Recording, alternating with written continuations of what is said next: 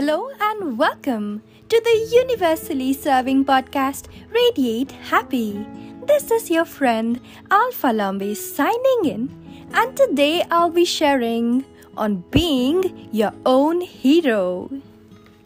Well, friends, have you observed that when you go through a suffering, it kind of strengthens you in a certain manner? Suffering has always been a vehicle for deep spiritual growth. And those who have endured great suffering are generally the ones who evolve into great things. Those who have been deeply hurt by life are generally the ones who can feel the pain of others in a heartbeat. And those who have endured adversity become humble by life and as a result are more open, compassionate, and real. And we may not like suffering when it visits us. Nobody does. But it serves us so very well.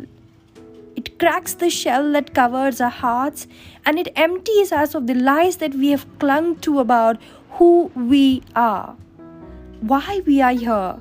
And this is so remarkable that the world that we see, is just a factual world that we are seeing from our own eyes. And it is truly remarkable of who we become, after facing adversities. On this note, I'd love to share a positive story. So let's go ahead and listen to what the story is about. The Learned Man. A man went to inquire about sin. He raised questions while the teacher was talking and frequently expressed his opinion.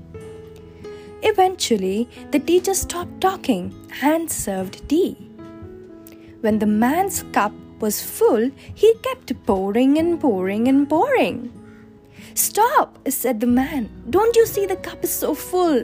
No more can get it." "Like this cup, you are full of your own opinions," the teacher replied. "And if you don't empty it first, how can you taste my cup of tea?"